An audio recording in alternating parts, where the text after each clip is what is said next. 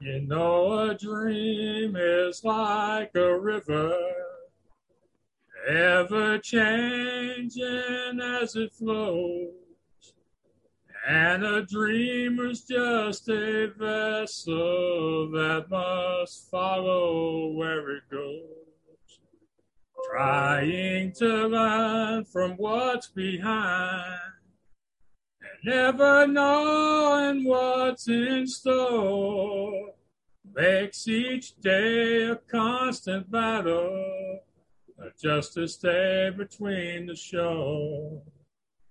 Hello, ladies and gentlemen. I am Maxwell Ivy, known around the world as the Blind Blogger. And this is another episode of What's Your Excuse, where I'm going to try to help you overcome the excuses that are holding you back by sharing conversations with people who have overcome adversity, thrived in spite of difficult life circumstances, struck out on their own and created a new unusual business, or who have real world tested advice to help you take action and accomplish your own goals.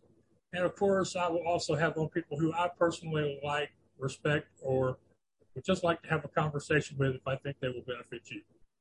You can find the podcast at theblindblogger.net. You can also find the show now at wyexcuse.com, along with the other podcasts on the Y Network. I'm on Apple and Stitcher. You can also tell Alexa and Google, hey, play What's Your Excuse? So I do hope you will check out the podcast, listen to some of my past guests, and hopefully be entertained, educated, and inspired by them. I also hope that you will visit our sponsor, which is Blueberry, BLUBRRY.com. They are providing the hosting sponsoring for the podcast and the network, and really wouldn't be able to do this without their financial and technical support. I will include an affiliate link to Blueberry in the show notes so that if you're considering starting a podcast, you can get off on the right foot with some great people over there. That's at blueberry.com. And as they tell me, when they first started, they couldn't afford the E, if that helps you remember it. So today, I have another great guest. And in fact, one of my first guests in several months. I have to admit to y'all that while I did my best to keep going after my laptop broke, trying to do things with just my tablet and my phone, I did get a little bit behind. I failed to schedule new guests, and I have a few great interviews y'all haven't heard yet because of it. But, you know, the best thing we could do is just start again and do better. Just like to be honest with y'all, today my guest is Jenna Ashlyn, and she is a writer, graduated from the University of Rio Grande and Marshall University. Those are a couple of very fine institutions here in Texas. She's won awards for her writing.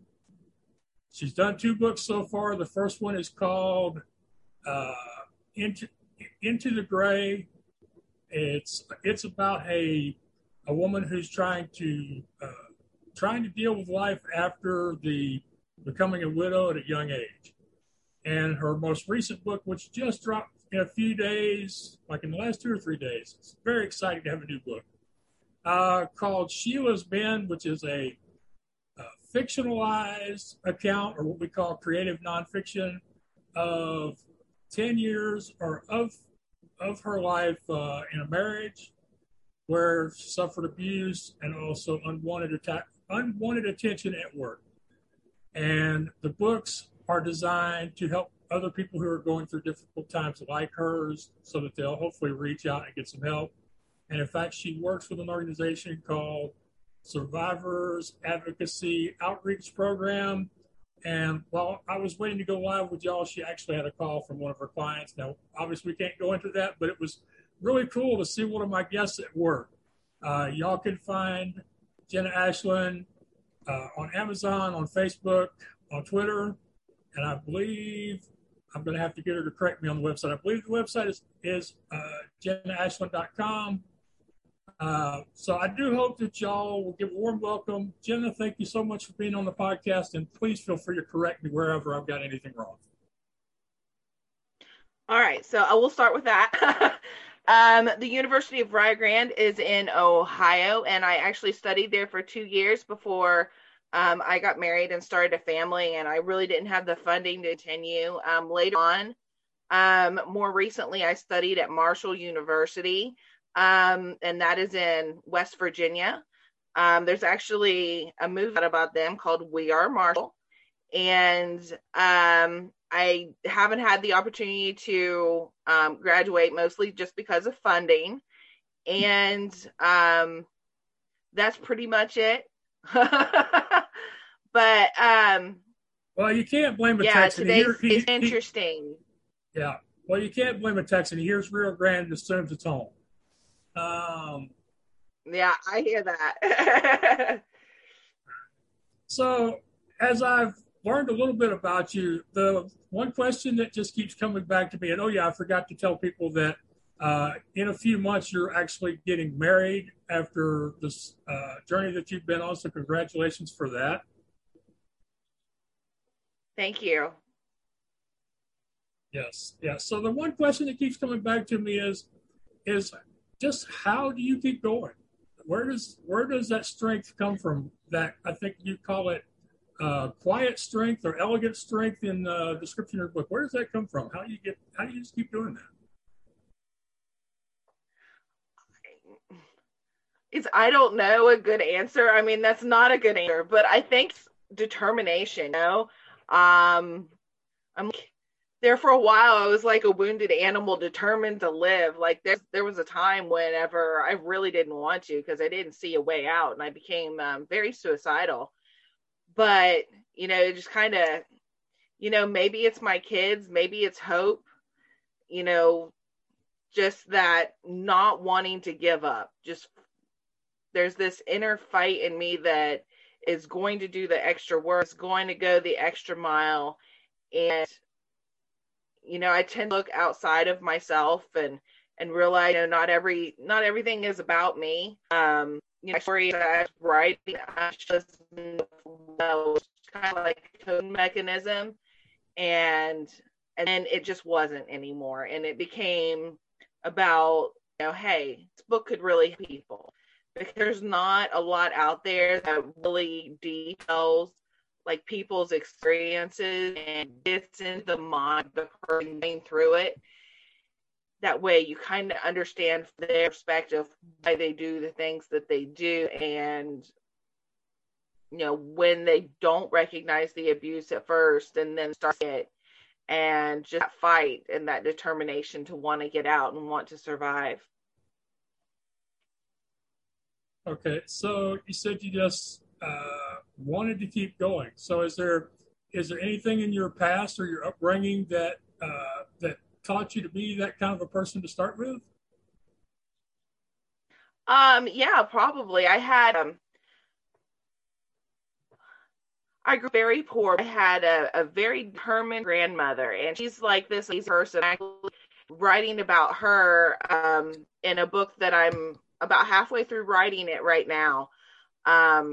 And she was this, she has a story all her own, and she was from the coal fields of West Virginia. And, she had to quit school when she was in like fifth or sixth grade. And so she could stay home and take care of their kids because she was the oldest daughter. And whenever she grew up, she moved to Ohio with her husband, and she started working at the hospital as a nurse's aide. And before long, she started just kind of soaking everything up. And now, mind you, she only had a sixth grade education, never graduated high school. I mean, that's it. And she just soaked up all the knowledge and information and didn't give up. And so they actually waived the classes and stuff and allowed her to take the test to be an LPN in the state. And she like graduated. She had like one of the top scores in the state. And then she did it again and became an RN. So this little old woman from the coast of West Virginia went from a sixth grade education to being a registered nurse. And so with that kind of comes, in our family, a lot of very strong, very determined women. All right. And it's I would have thought that growing up in poverty like that, it might be difficult to see yourself as successful or being or ever being financially well off. Does poverty is poverty cyclical? Just like sometimes abuse is cyclical. I mean, obviously you're making a success in your life, but I imagine there are a lot of people who grew up where she grew up who their family is still stuck in that we're going to have 10 kids and we're going to work for the coal mine and that's all we're ever going to do. Yeah, there's a lot of that. There's a lot of that in my local community too. There's just like status quo that, you are where you are and you just accept it. And for some reason, I was just never like that. I was never okay with just being part of the pack, so to speak. My fiance says there's always one, and I'm that one. And so he came from, was over, I guess there's two, but that wants to stand out, that isn't, that's kind of against the grain, and I've always been like that. So right now,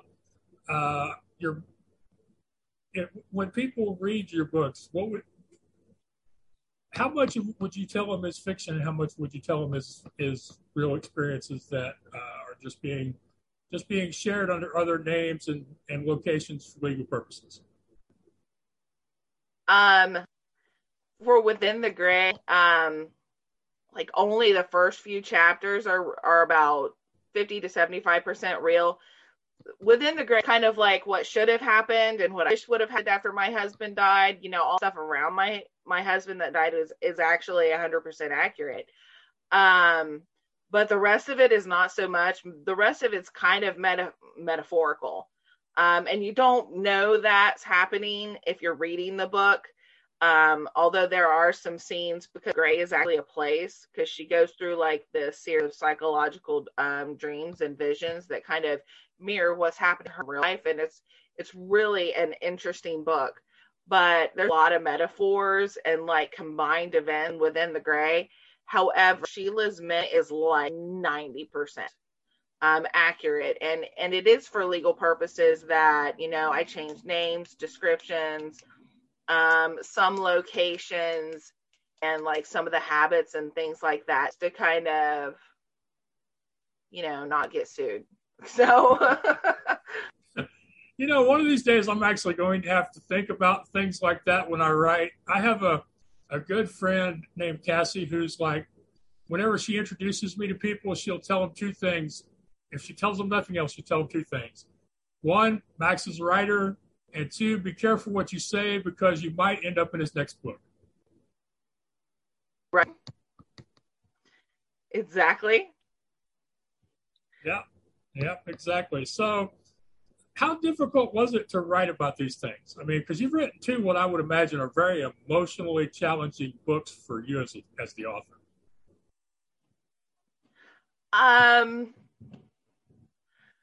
The first one took years because I was literally writing it to myself, emails while I was working. Like whenever I'd get lunch breaks or something like that, I'd pull up like the tablet or something. I'd, put in my email address and I would just kind of write. And I didn't have like Microsoft Word or anything like that. So that's how to do things. And so it took years. Sheila's Mint happened in 6 months, maybe less. And it just kind of poured out of me like water.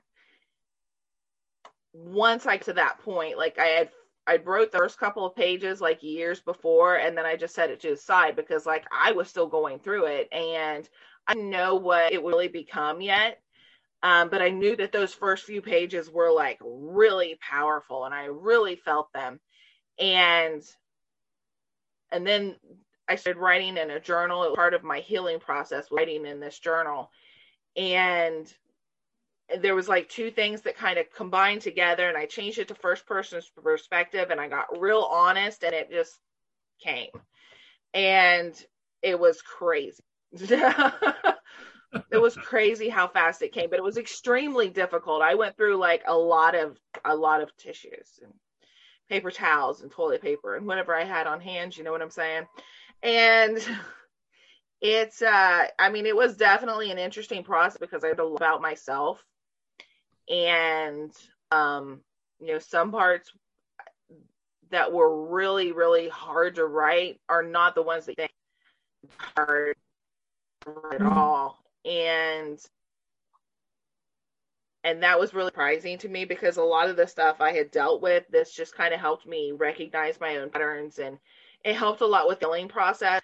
But whenever I got to the parts, there's one part in the book where Prince Charming finally shows up. I'm going through this healing process.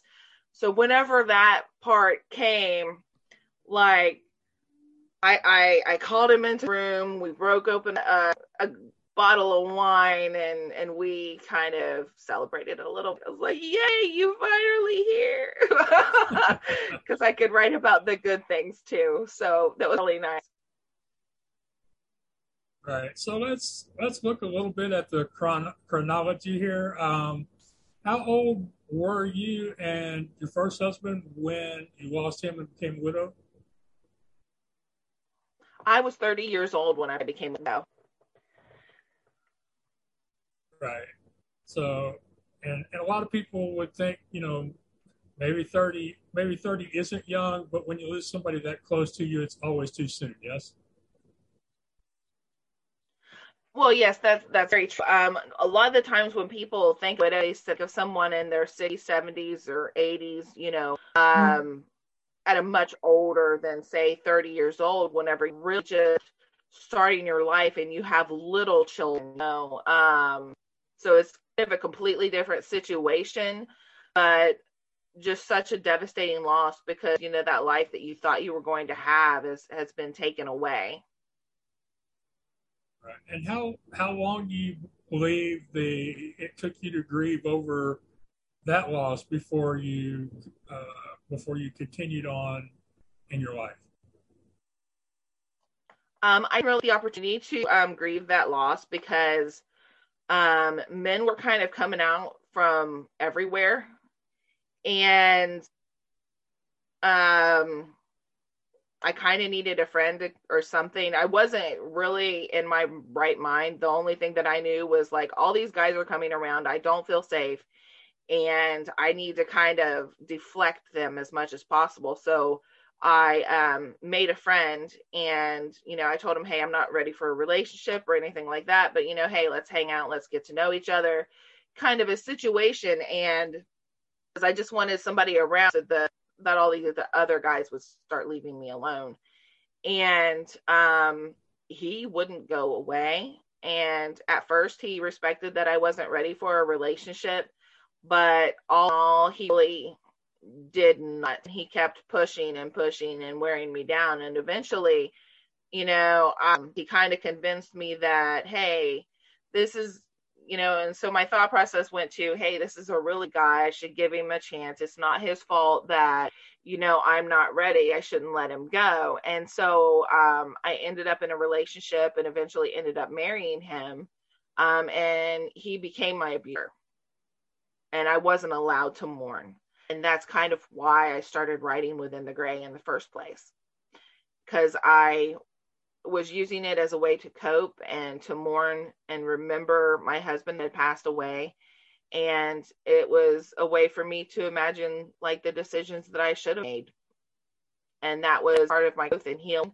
And I'd say about halfway through the relationship with my abuser is whenever I realized everything that was going on and started hatching a plan to try to get out. Okay. All right. And so eventually you did leave him. Uh, and I think in your book you mentioned that it was 10 years of physical and sexual and psychological abuse. Yes, about years. And how, I mean, how do you survive something like that and then eventually get out of it? Or how did I you was replace wore down, like really. I was really tired, and he wouldn't go to work or anything. He completely refused until I told him that, I wasn't going to support him anymore. Like right when I was getting out is whenever he got a job. And he refused completely at that point. And I think my kids kept going because I have three kids, and they were quite young at the time. So I wanted to give them a good life. So I worked a lot, and that kind of robbed me of a lot of time with them, but it also allowed me to be able to find a way out. So I kind of just turned it off whenever I could. Like I kind of ignored it. And there's all these mind games and stuff that they abusers can use against you, to where you think you're the problem and you get mental health. And I got a lot of therapy and just started to grow. And as I was right within the gray, it kind of gave me the strength. And the time that I did get to spend with my kids, it became about them, or just focus on my job. um it was really hard. It's kind of, I guess, that inner drive in me that came from my grandmother was there, just refusing to give up. right? And if I understand it, even while you were married, you also had some pressure from men at work. Is that correct? Yes. At one point, I ended up in an open marriage because he wanted that, because I was gone all the time at work. And he kept insisting, pushing for it. And I think for me, that's whenever like everything stopped. Like that's when, like, mentally our marriage was over for me. I just couldn't get him out of the house because he refused to leave. And I owned my own home, kids. It was nowhere for me to go. There was no shelter. There was no room in the shelters. No family members or anything that I could do. So I ended up in an open relationship. So my abuser would like post things online and insist that I do all these acts and stuff. And I was literally like hiding at work because I was working far from home in a big city, and like I had guys everywhere. And my district manager wasn't like one of the best people, because he made me work a lot harder for my position and my promotion than what he did the others, because the others would have coffee with him and they'd run up and give him a hug and a kiss on the cheek. And I was very personal, and I just went up and I shook his hand. And there was so much flirtation, everything going on in the workplace, that, I mean, it's ridiculous. There was a drastic difference between how he treated the ones that would openly flirt with him compared to how he treated me. Okay. And was there one specific event that led you to finally divorce him and get out? Um, a lot of kind of like around my kids, and he would fit with them. And there was one time like he pushed my daughter really hard, and she ended up on the floor, and all the kids started crying. And the and that's like the straw broke the camel's back. And I told him, I was like, you're going to have to work on these things. You're going to have to make a difference. You're going to have to do better. We work on this relationship for a while, because I didn't want to just give up, because part of me was still wondering, hey, is this my fault? I've been married a few times. I can't keep doing this. And,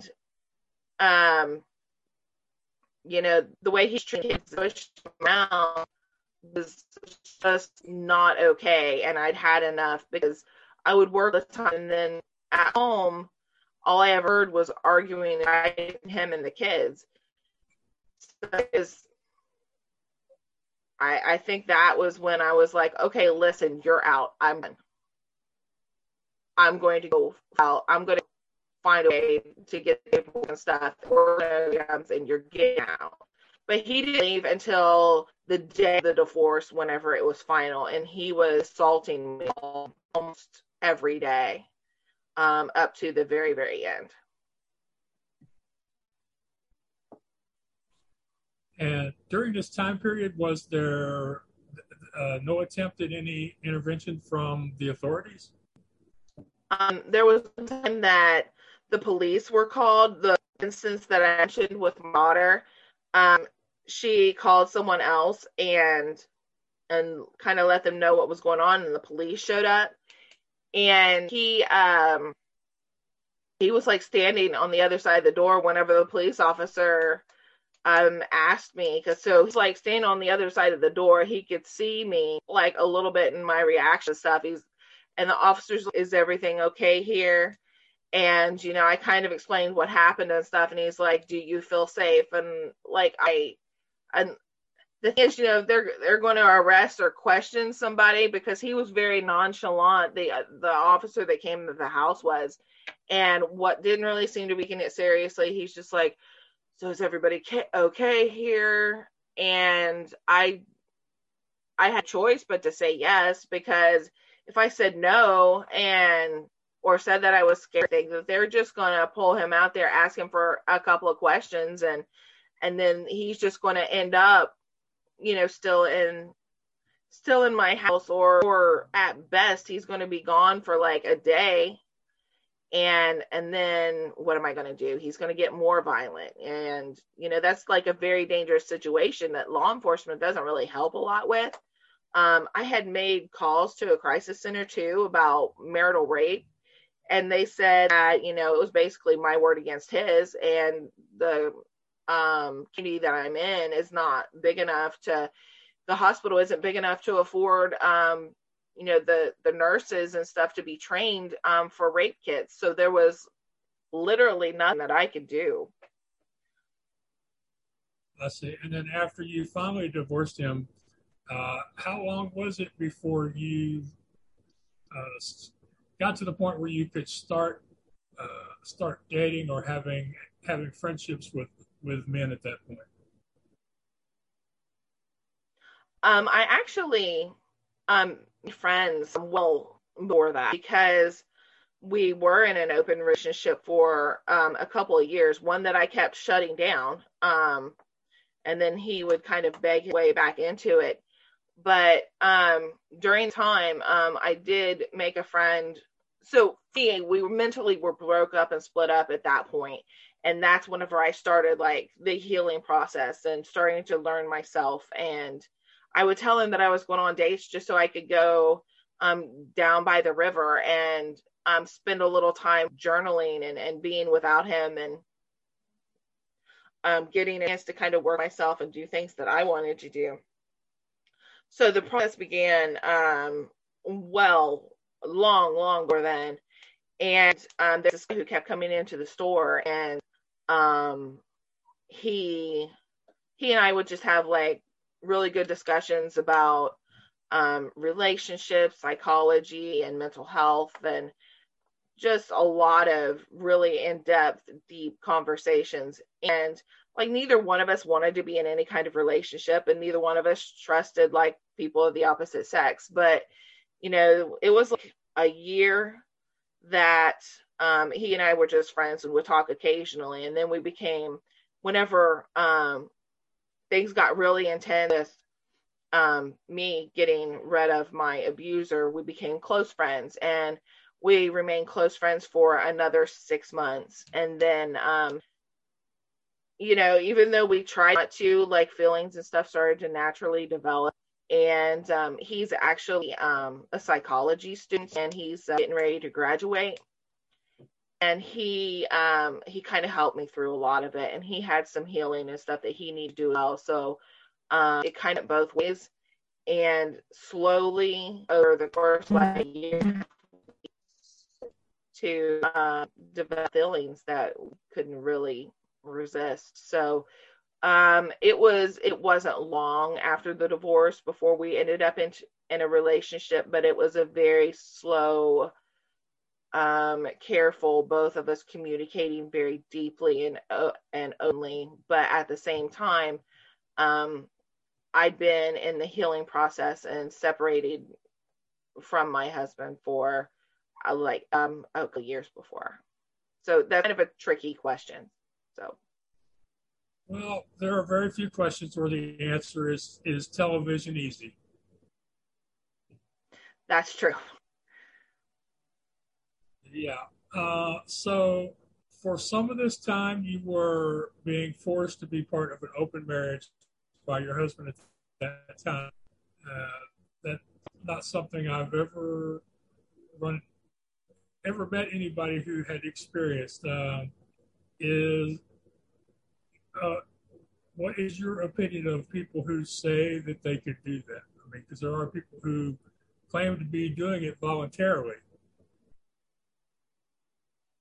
Um, it's not my place to judge them. I know that it was a situation that wasn't good for me, but I can't.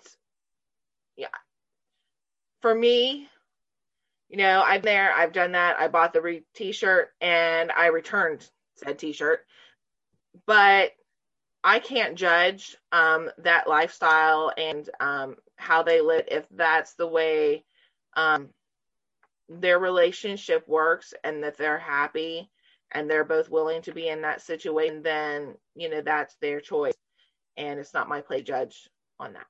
Fair enough. And then this one, I was wanting to get your comment on something that I heard recently. Uh, Drew Barrymore over the last week has gotten a lot of attention because she's talked about how she doesn't know how to date as a single mother with young daughters. Um, Going through everything you've been through, how has that been with you and you have one daughter that's part of a set of twins, and then you have another one who's 15. How is that, if you're okay with speaking about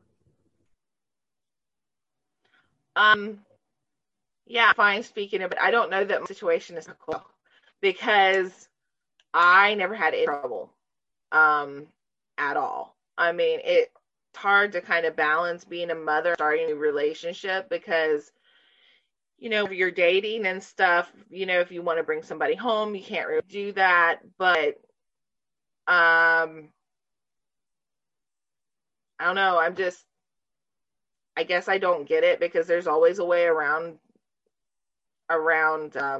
situations, and you don't bring kids to a date. And I don't know how old her kids are or anything, but a lot of people do talk about how hard it is to date it as a single mom, but it really doesn't have to be. You can get babysitters and go out on dates and stuff like that, but you have to be careful. And there's a lot of guys out there that don't really care if mom or not, or kind of expect you to. So maybe it's a little, maybe they're limiting themselves, I guess. But like, I don't want to be offensive or anything, but some people have a hard time with it. I certainly didn't have any difficulties at all. At any point in my life, it was like never really an issue. But maybe that's, because I live in a small community, and guys kind of expect that, maybe they're just not looking in the right places. it? Okay. All right. I am speaking with Jennifer Ashlyn. She's an author. Her latest book, She Was Man, just came out this week. She works at the support advocacy outreach program in Ohio, helping other women who are suffering abuse. And we've been having a good conversation here. So I'd like to talk a little bit about your writing. I loved how you said that when you didn't have time to write, you would send yourself an email. So what are some of the other things besides the emails and the journaling that you've used in order to share your story in book form? A lot of the ways that I would be able to keep writing is by I have playlists and I listens that I listen to a lot that will kind of jog my memory and kind of put me in the spot that I need to be, because when I really writing, it's almost like a trance-like state. And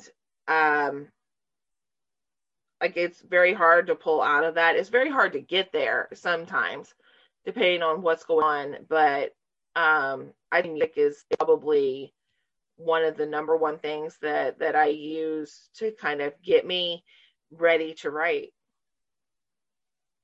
And what was that? What is the thing that helps you get Music is into one that? of the, yeah.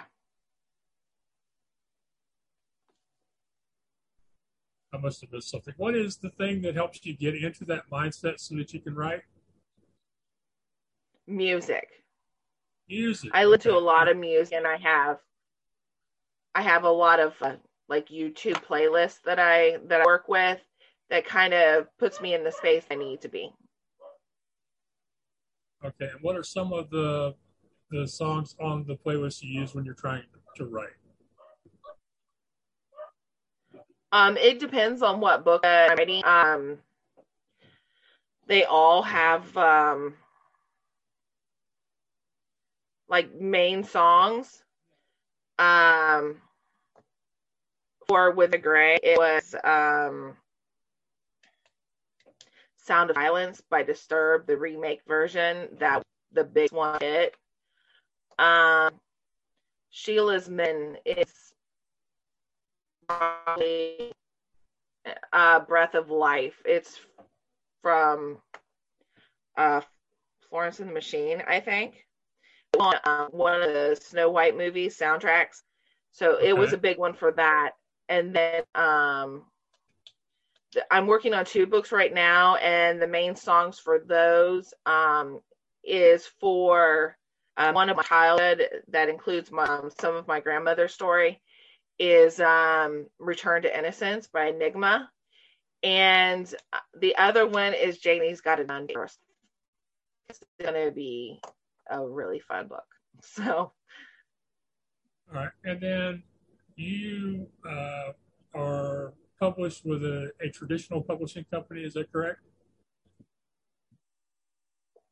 Yes, Sheila's Men does have a traditional publisher called Van Rye Publishing, and they have really spent a lot of money and effort to invest in this book, and they feel that it is timeless and needs to be heard and needs to be read. So I'm very blessed to have them in my corner, and they have been a wonderful support. Yeah, that's very encouraging because I have a lot of friends who are authors, and I've read many posts about publishing companies that sign authors and release books, but depend more on the author than on themselves to generate the sales. That not a lot of marketing being put behind books from some of the traditional publishers. So that's very encouraging. I think that it kind of goes ways. I mean, going to do for in my instance, they have a certain they're investing a lot in the marketing, and I'm really happy what they're doing. And they have like a complete plan, so, so I know exactly what they're doing. But an author needs to do their part too. So it kind of really does go both ways. And did they reach out to you, or did you find them? I found them. I actually submitted, tried agents at first, but it's kind of controversial material. And they told me that I had very detailed rejection letters, lots of them. And they said, I just don't think that I can represent this because it's so controversial, because it is so honest. And they would say, that it's very powerful and it needs to be heard. They just weren't up to the challenges. And then so I started submitting it to small publishers. And whenever I did that, I actually had 4 publishers offer me traditional contracts. And I went with Van Rye just simply because they seemed the most passionate about the work. I see. Is that Van Roy or Van Rye? Van Rye, Rye, Vanrye. Okay. I'll be sure to get people their website so that anybody interested in the book can support you as well. And approximately how many letters did you send out? I mean, how many rejections are we talking about before you finally started getting these responses back that they were interested in publishing?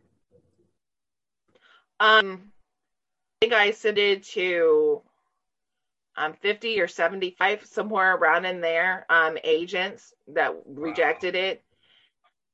Yeah. And then, and that was on my second round. So altogether, probably 100, because I start out, doing, okay, I'm going to do this as fiction. So I don't have to say that it's a true story.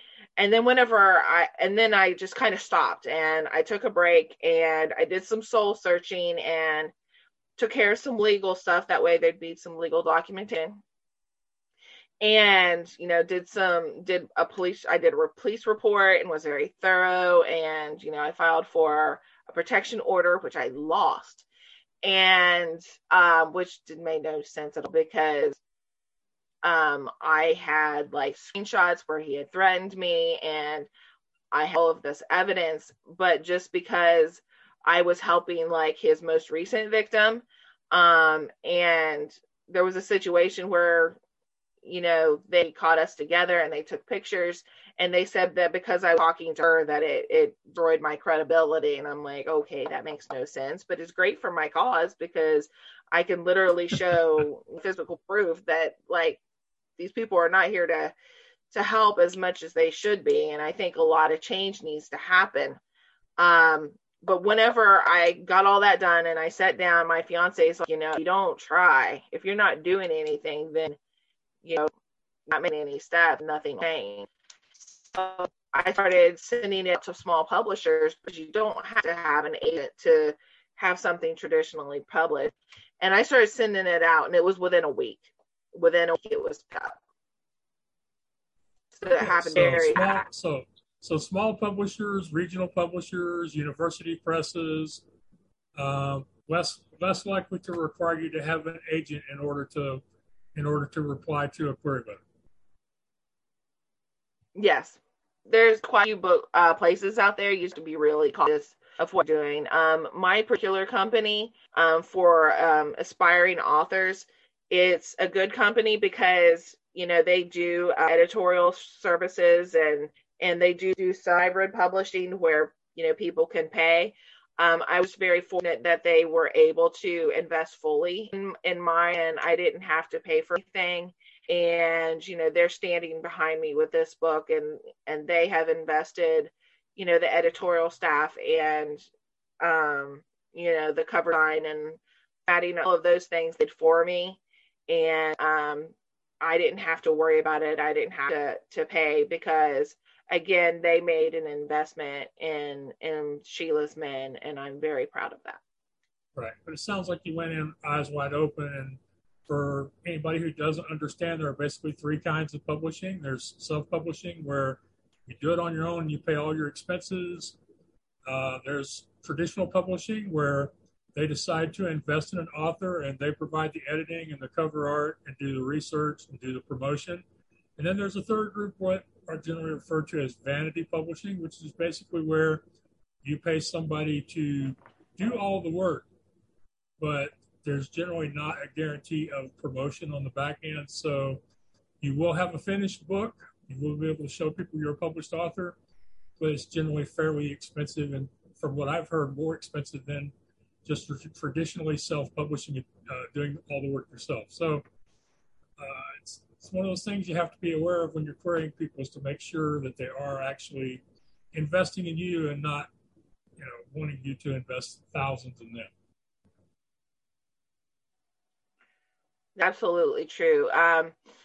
My first book, Within the Gray, was, they call hybrid or vanity presses, and that's what they were. Although they say that they're selective, they're really, I don't think. But I went through I'm just being honest. But I went into that eyes wide open because they were offering me, they're going to do all this stuff. I have to pay, but it's going through like 3 different editorial phases. And, they're going to do all the stuff. And so I went ahead and invested in that, like knowing what was going on, because at that point I was already writing Sheila's Men and I wanted to focus on it. And I used it as a learning experience so I could learn, kind of behind the scenes of what it was like to publish and work with editors and work with designers, and everything was done professionally. And I actually went through and edited the book again right before it was to print so I could make sure that everything was as good as I could make it. So I used it as a learning experience, and that really helped me grow as an author. So if you're aware of what you're doing, it's a whole lot different than being hoodwinked. Yeah. And the other thing that you can always look at it if you want is you can see that book, that first book, Into the Gray, that Vanity published for shorthand purposes, also gives you some credibility when you starting writing those query letters for Sheila's Men, I imagine. You have more confidence in yourself because you have the work out there. And it kind of sends a message to the traditional publishers that you know what it's going to take in order to get a book from first draft to finished book actually out there on the shelf somewhere. Yes. I mean, they want a lot of sales. So like for that to matter a whole lot, but it does show consistency whenever you're starting to quit about this book. And whenever you're starting to build that reputation up, because it's not just one book, oh, this is my first book, because now they know that you can consistently release books. So I'm at about 1 a year. There was a slight delay on Sheila's Men just because I freaked out for a second. But so it shows consistency and it shows like growth, and agents are very interested in that. I don't have an agent yet, and depending on how it goes with the small press, I'm not sure that I'm going to be overly concerned about that. Right. Well, whether or not you need an agent generally comes down to what your goals are for your future writing. I mean, if your goal is Hollywood blockbuster based on your books, then you probably need an agent. But if your goal is to publish about 1 book a year, to change people's lives, and to receive a reasonable amount of income doing it, then you probably don't need an agent. Exactly. We'll see what happens. And who knows? An agent may come along that has seen the books. So, and that's the really difficult thing, isn't it? When you're doing stuff like this, whether it's creating a book, a podcast, a film, you really have to tell yourself that it's a process. I mean, you really have to let go of immediate gratification, immediate rewards if you're going to do something like this, don't you?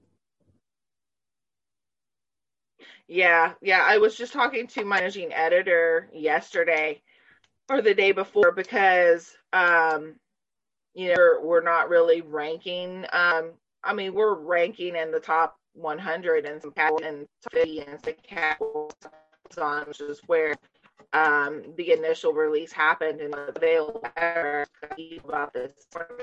But he said, you know what, it's not it's a marathon. You got this. This is a timeless book.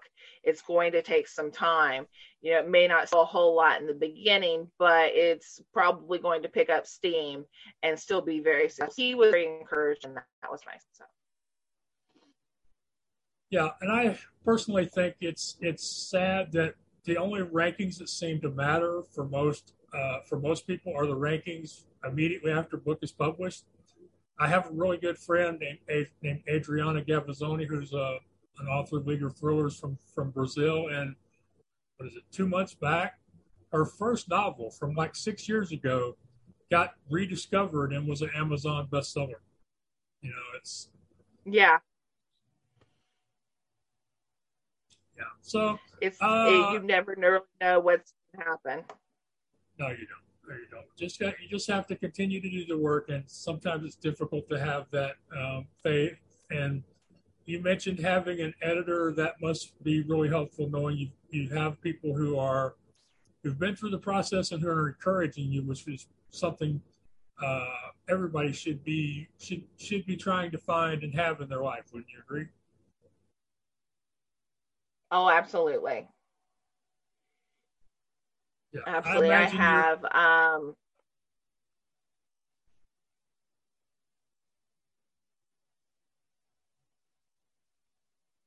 good. Yeah, I imagine your fiance was your first real encouraging person when it came to your writing. Yeah, he doesn't really like to read though, but so he hasn't read them. He knows he knows the gist of it, but he's a very creative person too, and he's ready to graduate with his psychology degree, and he's also a musician, and but he's very supportive and very encouraging for me to be able to reach out to people because we both want to help people, and we both want to do what we can to make a positive impact on the world. We're just kind of doing it from different angles, and so he's very supportive and he's very loving, and whenever I was having really bad days, whenever I was writing, he was there to kind of fall on to, and safe place to land. Yeah. Well, since he's a musician, maybe they'll let him play on the audiobook. Right. Okay, so you mentioned that after you had been preaching the book for a while, you addressed some of the legal issues by filing a police report and trying to get a restraining order. So, is that something that the agents told you needed to do, or is that just something you figured out on your own? And what was that process like? uh, oh, and that's just decided to do just because I wanted some kind of documentation in case he had to say anything. And I wanted to live that experience because how am I going to help people and step against sexual assault and domestic violence if I wasn't brave enough to follow the report and do those things myself? And part of it was about the book, but part of it was, how can I walk with someone who is going through that process if I haven't been through it myself? And so it was a lot of overcoming fears and things that I felt that I need to do, both for advocacy and helping other people, and to feel like I could release story as it is, which is based on a true story. Okay. And the women that you generally work with at the Survivors Advocacy Outreach Program, what would you say are the main reasons why many of them have difficulty getting help from an agency like the one you work at? Well, I just volunteered kind of far away from them. I think a lot of women are just afraid. Um, a lot of people that I work with are actually more through social media than through the SA, the Survivor Advocacy Outreach Program. And so I work with a lot of people more on a personal individual basis than I do with them. It's kind of a balance of both. And a lot of the times they don't feel safe, and they're not sure where to go. They're not sure who to talk to, and they're afraid people won't believe their story. And what's really sad about that is, people tend to say a lot at, oh, she's just lying or making up to get attention or cause trouble. But the statistics is less 2% people that say that they have sexually assaulted. Less than 2% are lying. So that means, like, most people are telling the truth, and most of them get accused of lying. Okay. There's a lot of conversation out there about getting out of a comfort zone, and a lot of I've often wondered if part of the part of this, part of what goes on is we can become comfortable with anything, no matter how painful it is, because the alternative can always be scarier.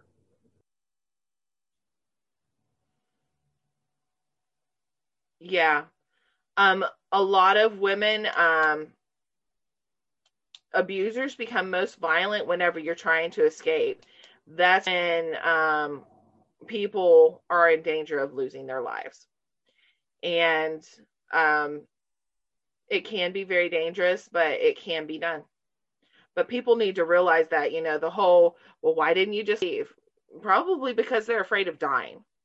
And maybe you should talk to, people need to talk to each other with a little more sensitivity and understanding and realize that it's a whole lot more to it than just being hit. A lot of mental and psychological abuse is very real and unfortunately isn't taken very seriously. And unfortunately, we don't do a good job of dealing with mental health and mental illness in the U.S., period, much less with the area of abuse on women or abuse on spouses, because there's still a lot of outdated beliefs as far as how that happens. Yes, that's very true.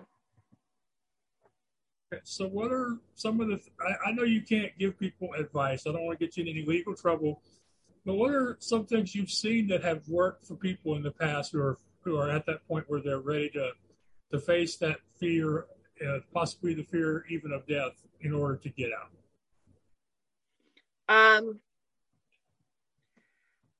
you really do need support from other people. It's good to have someone to talk to.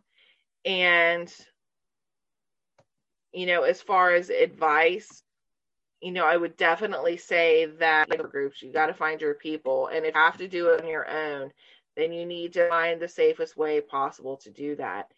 And I do tend to give just personal advice and things of that nature. And I think the healing process is often overlooked and people aren't talking about it very much because a lot of women after or men have gone through sexual assault and abuse, they don't know what to do to heal and they try therapy, but therapy really isn't enough because you're seeing them like once or twice a month. If you're lucky, you can do a little more, but the therapist only sees like this little window of the things um that they're told, and that's not the full story. And what I recommend is for people not to be afraid to be triggered, because a lot of people are, and it's whenever you're triggered and those emotions are raw that you kind of need to document that. I recommend Sheila's Men is a great tool for that. I've talked to several people who are using as a tool. But whenever you get triggered, either by book or maybe it's a TV show or a song that you hear, it's really important to, get out your journal and write down what you feel and just let it out. Everything that you feel, your self-doubt, your loathing, you know, everything that you're experiencing in that moment, and just kind of let it go. Allow yourself to feel those emotions. And then whenever, you're out of that moment and you start to feel a little bit better, you're not in that traumatizing, triggering point, it's important to go back and read through it and kind of see if you see any patterns and start to ask yourself why and start really digging deep. And that's how you can kind of help yourself heal.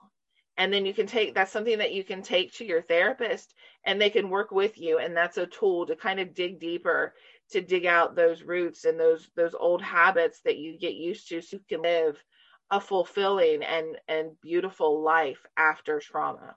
And I think that's so important that people realize that there is hope. I was living in hell for a long time, and now I lead a beautiful, very hopeful life. And I am hoping that I can give that to other people.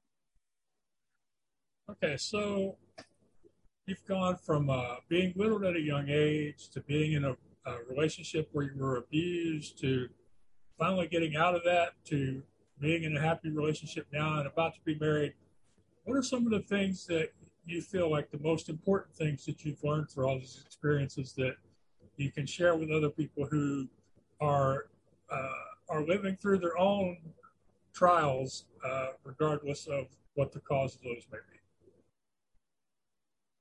I think it's important to realize that there is hope on the other side of this. You can get out. It is possible, and there's a much better life out there for you.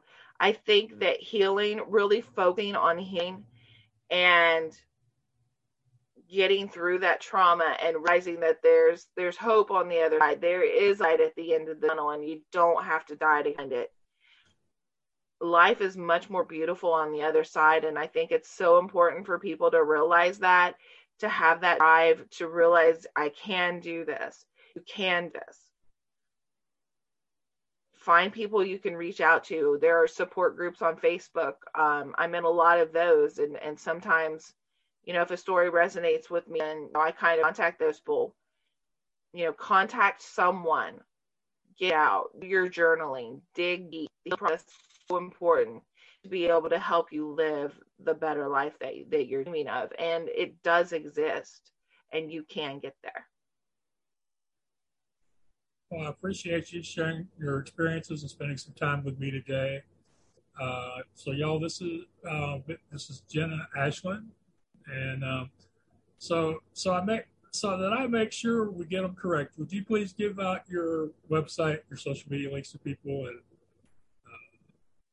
And you can Google author Jenna Ashlyn, and you should be able to find on Facebook. So it's face.com, author Jenna Ashlyn. I used to have a website, but I haven't really been maintaining that. I've just kind of been sticking with social media, but you can find an email list on social media that will help keep in contact. But I'm also on Twitter under Jenna Ashlyn 1, and then on Instagram it is Jenna Ashel. So I couldn't get the YN at the end of that. So I'm not that hard to find. But I am out there. So if anybody has any questions or anything like that, please reach to me, and I would be more than happy to help any way I can.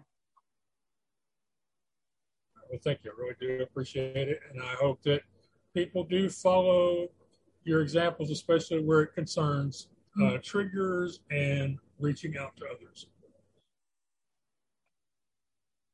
Okay. All right. It was wonderful talking with you tonight. Today, yeah. Yeah.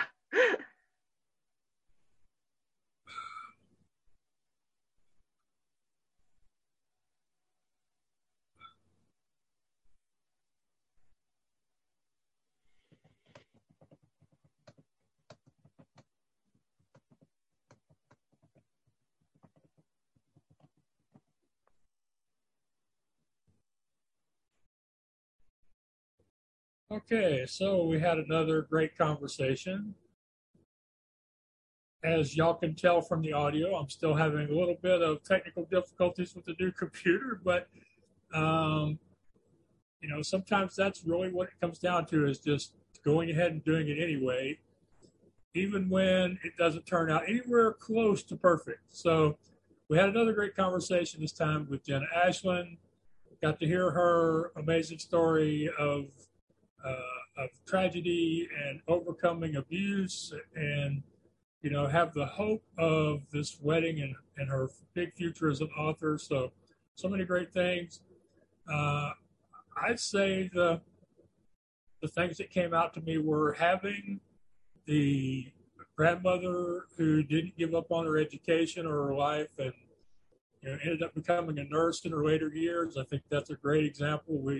We probably all have those examples in our lives, but sometimes you got to sit down and think about them and realize there are people in your family's history or in your past where people by their example showed you that you're capable of doing big things. So in my case, it was the teacher in my high school. It was a scoutmaster It was my dad. So lots of great influences, and most of you have those. You just have forgotten about them. So maybe sit down and think about that. I also liked what she said about writing, how when she was working, she would just send herself short emails. And when she had time, she would journal.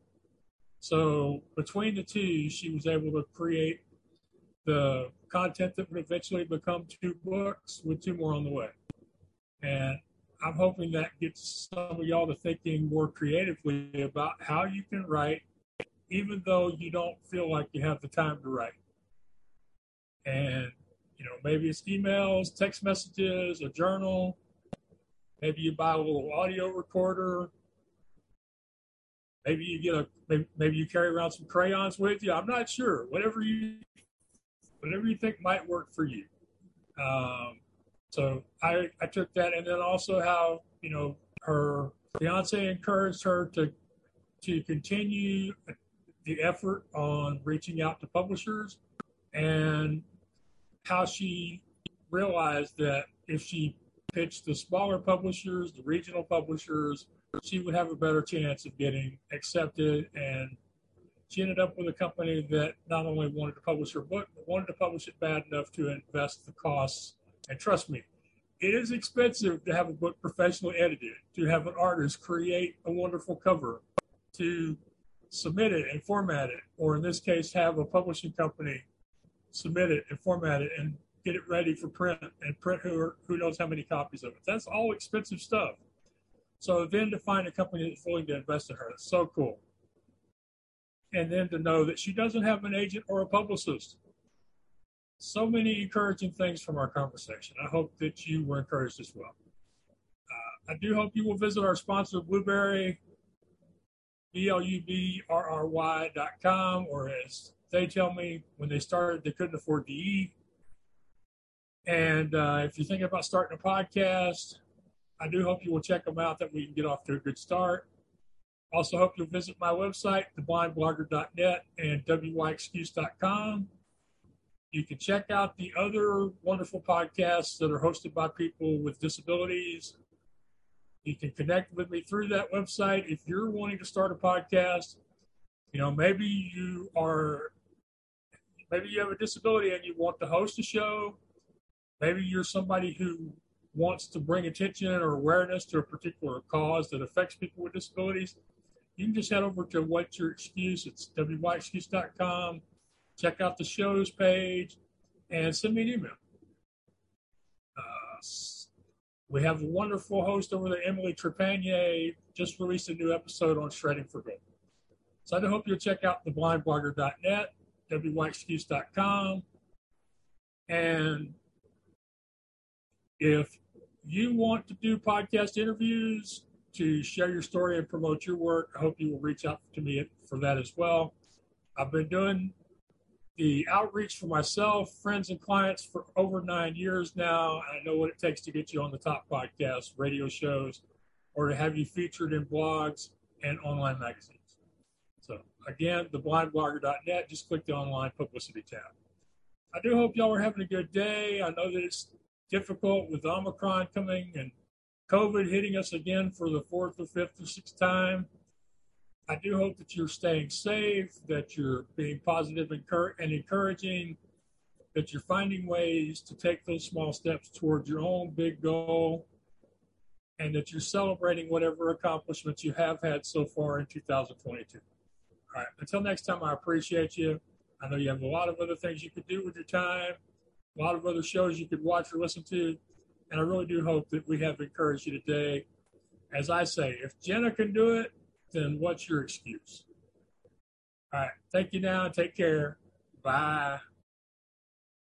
Too many times we stand aside and let the water slip away, till what we put off to tomorrow has finally come today. So don't stand upon the shoreline and say you're satisfied. Now choose to chance the rapids, dare to dance the tide.